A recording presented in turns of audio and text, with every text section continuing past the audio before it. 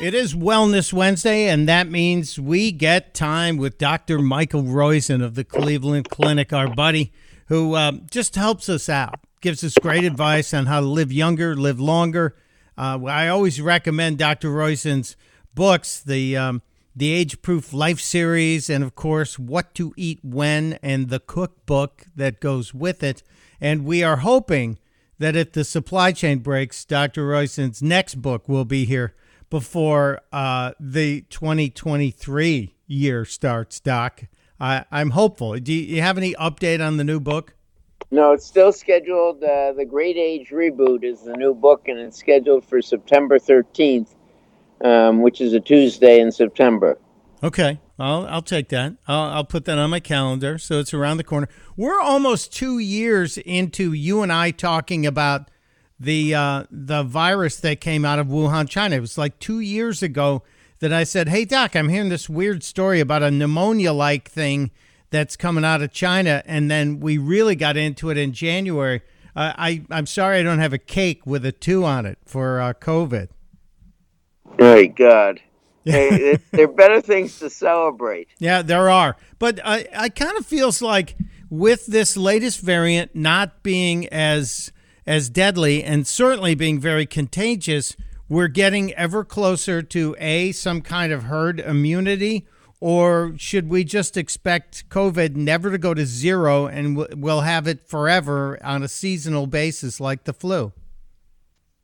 There are two questions, two statements wrapped up in that. And let me go and first worry about your assumptions. Is Omicron, which is more infectious, not as dangerous? And the answer is we don't know. What we do know is that it doesn't seem to kill as many people right off. We don't know about its long COVID problem Hmm. yet, but we're beginning to hear stories of long COVID from it, meaning people get it, recover, and then have mental dysfunction or cardiac dysfunction. And so we've got to hope a little bit that this virus behaves in a more benign way from a long COVID. One of the problems with the economy, as you know, is we got 6 million people who aren't coming back because of long COVID. That is, they're out of the workforce, and that's a major problem with employment and income, et cetera, in the country. So one is we got to hope that it really is benign. Two is we got to hope that the antibody and T cell stimulation responses from the 3 shots or 4 shots that will eventually come, and from the infection, keep it at bay so that we don't have the fact that it comes back every year as a new variant. Okay. The reason we wiped out polio is that we got the whole world vaccinated. Now, there are little pockets of polio in Pakistan and some other countries where they didn't agree to get vaccinated, but basically the whole world got vaccinated. If we're going to eliminate COVID, the whole world's going to get vaccinated and get boosted. And I worry that's not going to be the case, so that it will come back.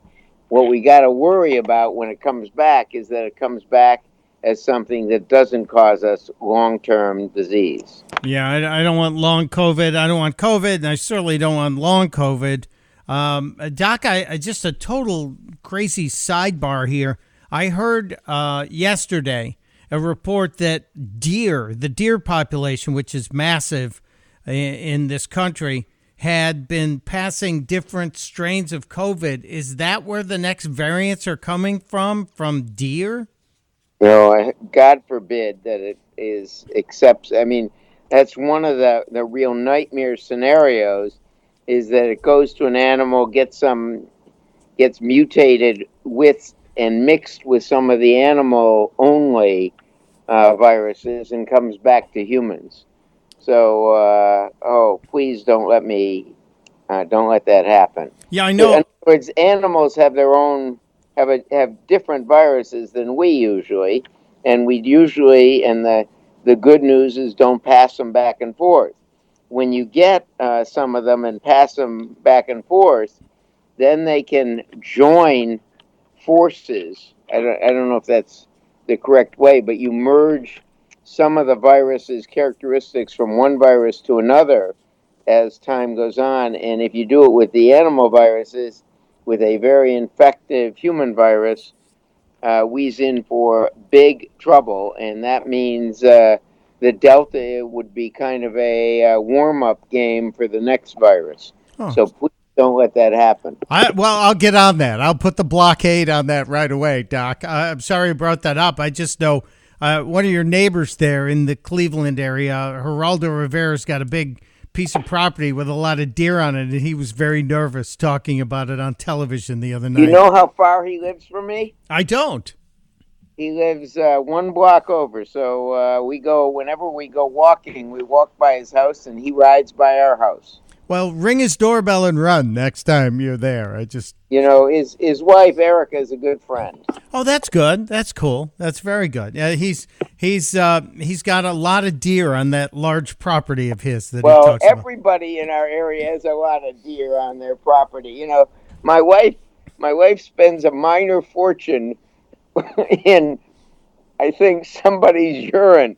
I think it's coyote urine. Yeah. That we get sprayed on twice a week to keep the deer off of her flower beds and her tomatoes and her plants, etc. And the deer just, it's like, you got to be kidding me. I like that urine.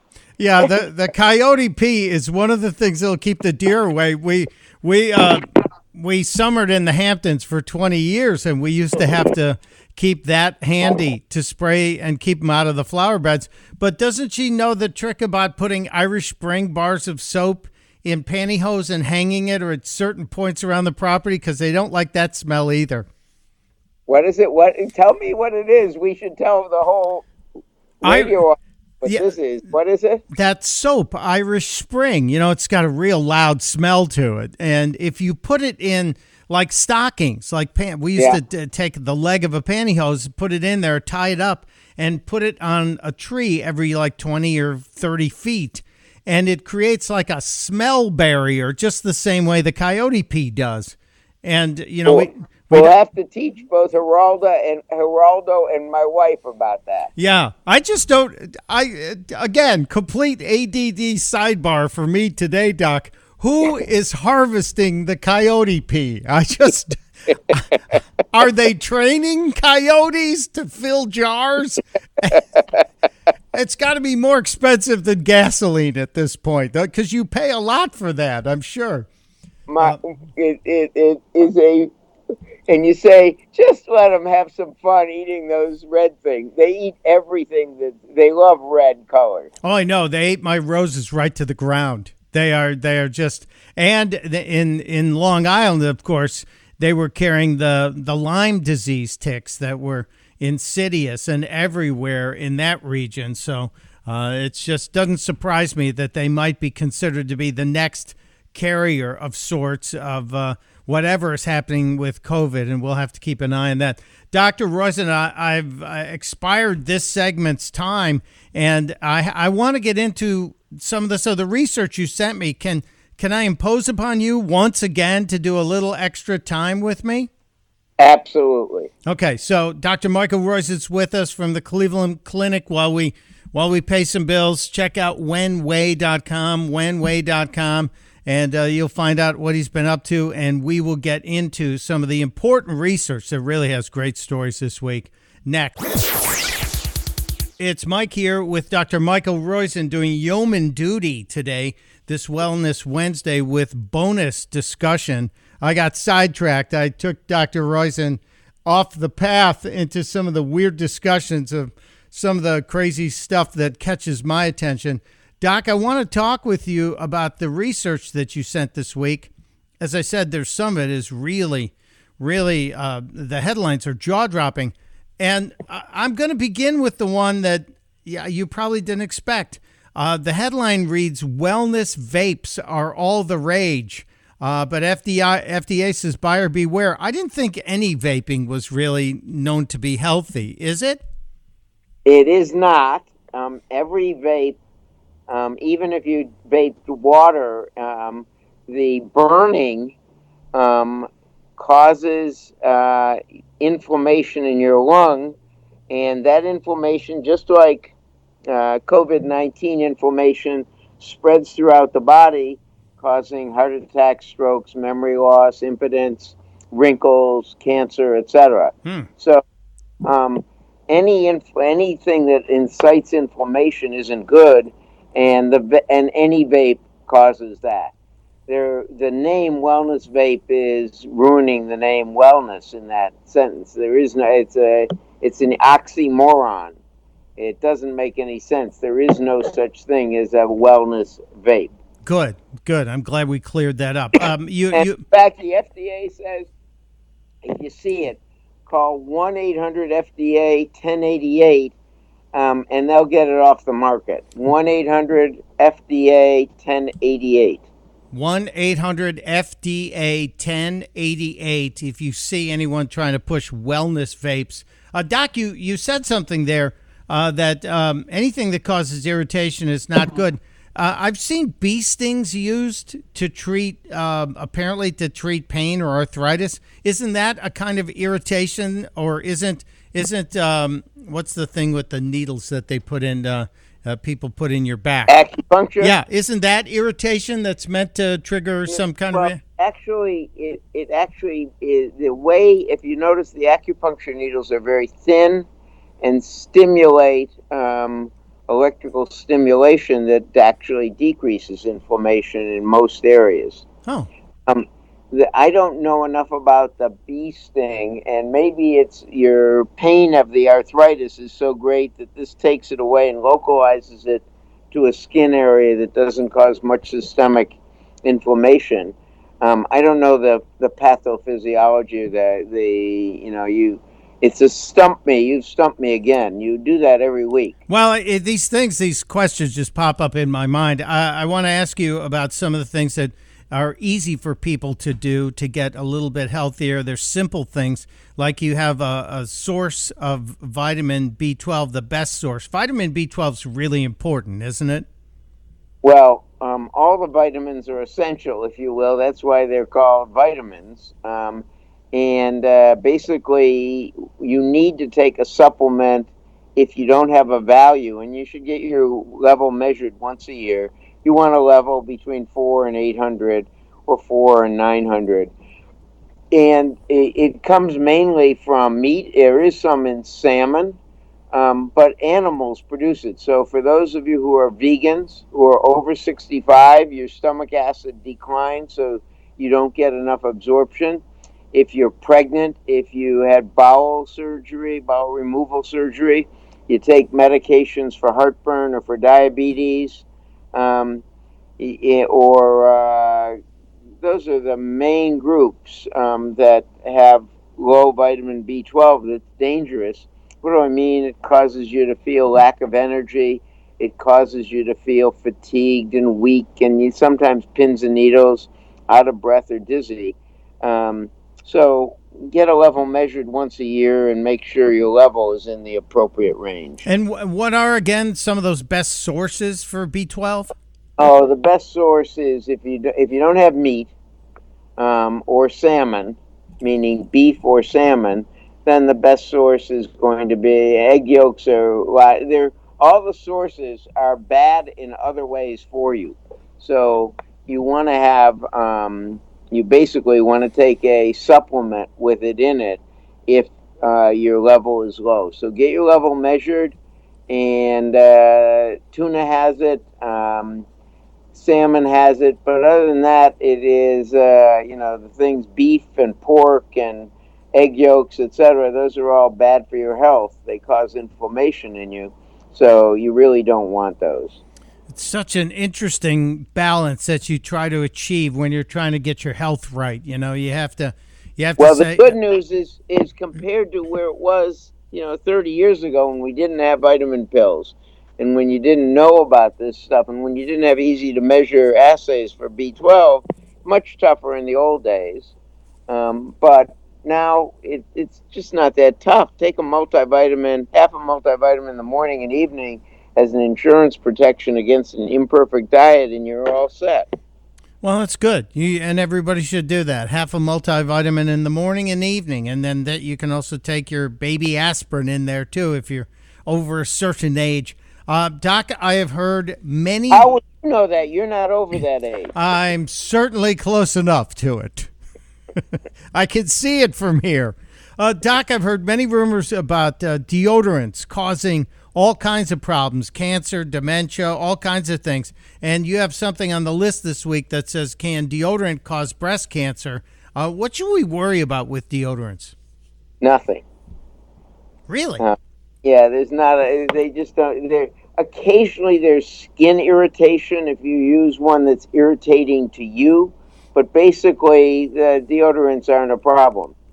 And if you wash often enough, you don't even have to use one.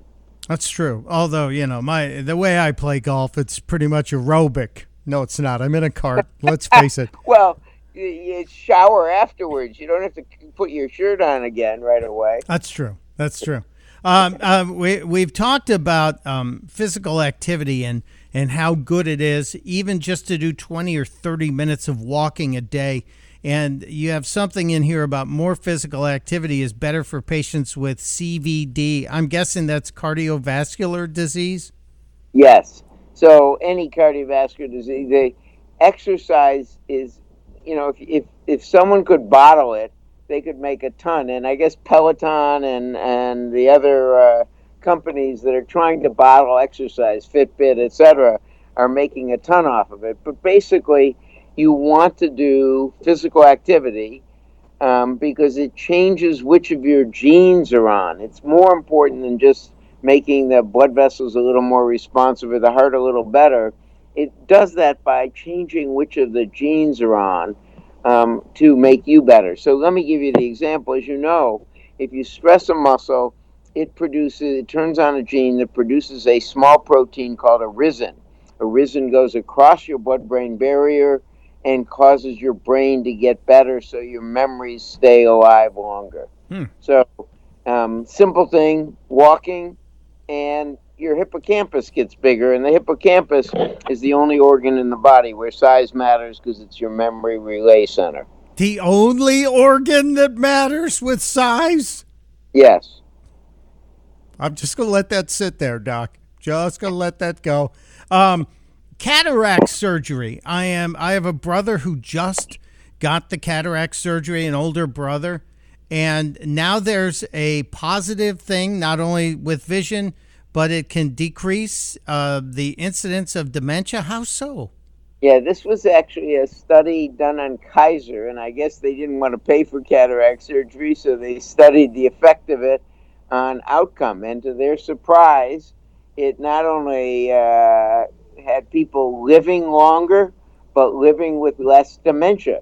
This was 3,000 people. They didn't randomize them, but the people who ended up with cataract surgery had a reduced incidence of dementia compared to those who opted not to have the cataract surgery. Didn't affect glaucoma. It wasn't just there was something specific about cataract surgery that made these people function younger. Okay, well, that's good. And cataract surgery is down to like outpatient surgery. It's my brother. Oh, yeah. No.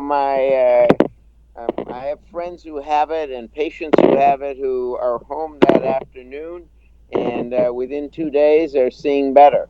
It is the same story from my brother. His name is Dr. Michael Roizen, and he is so generous with his time and advice on things that we all need to know about our health and our wellness. And it's as simple if you don't let it overwhelm you. That's what I love about the open, honest, and direct presentation from Dr. Michael Roizen. Doc, thanks for doing a little extra duty this week. We really appreciate you, my friend. Thank you for letting me do a little extra duty. It's my privilege.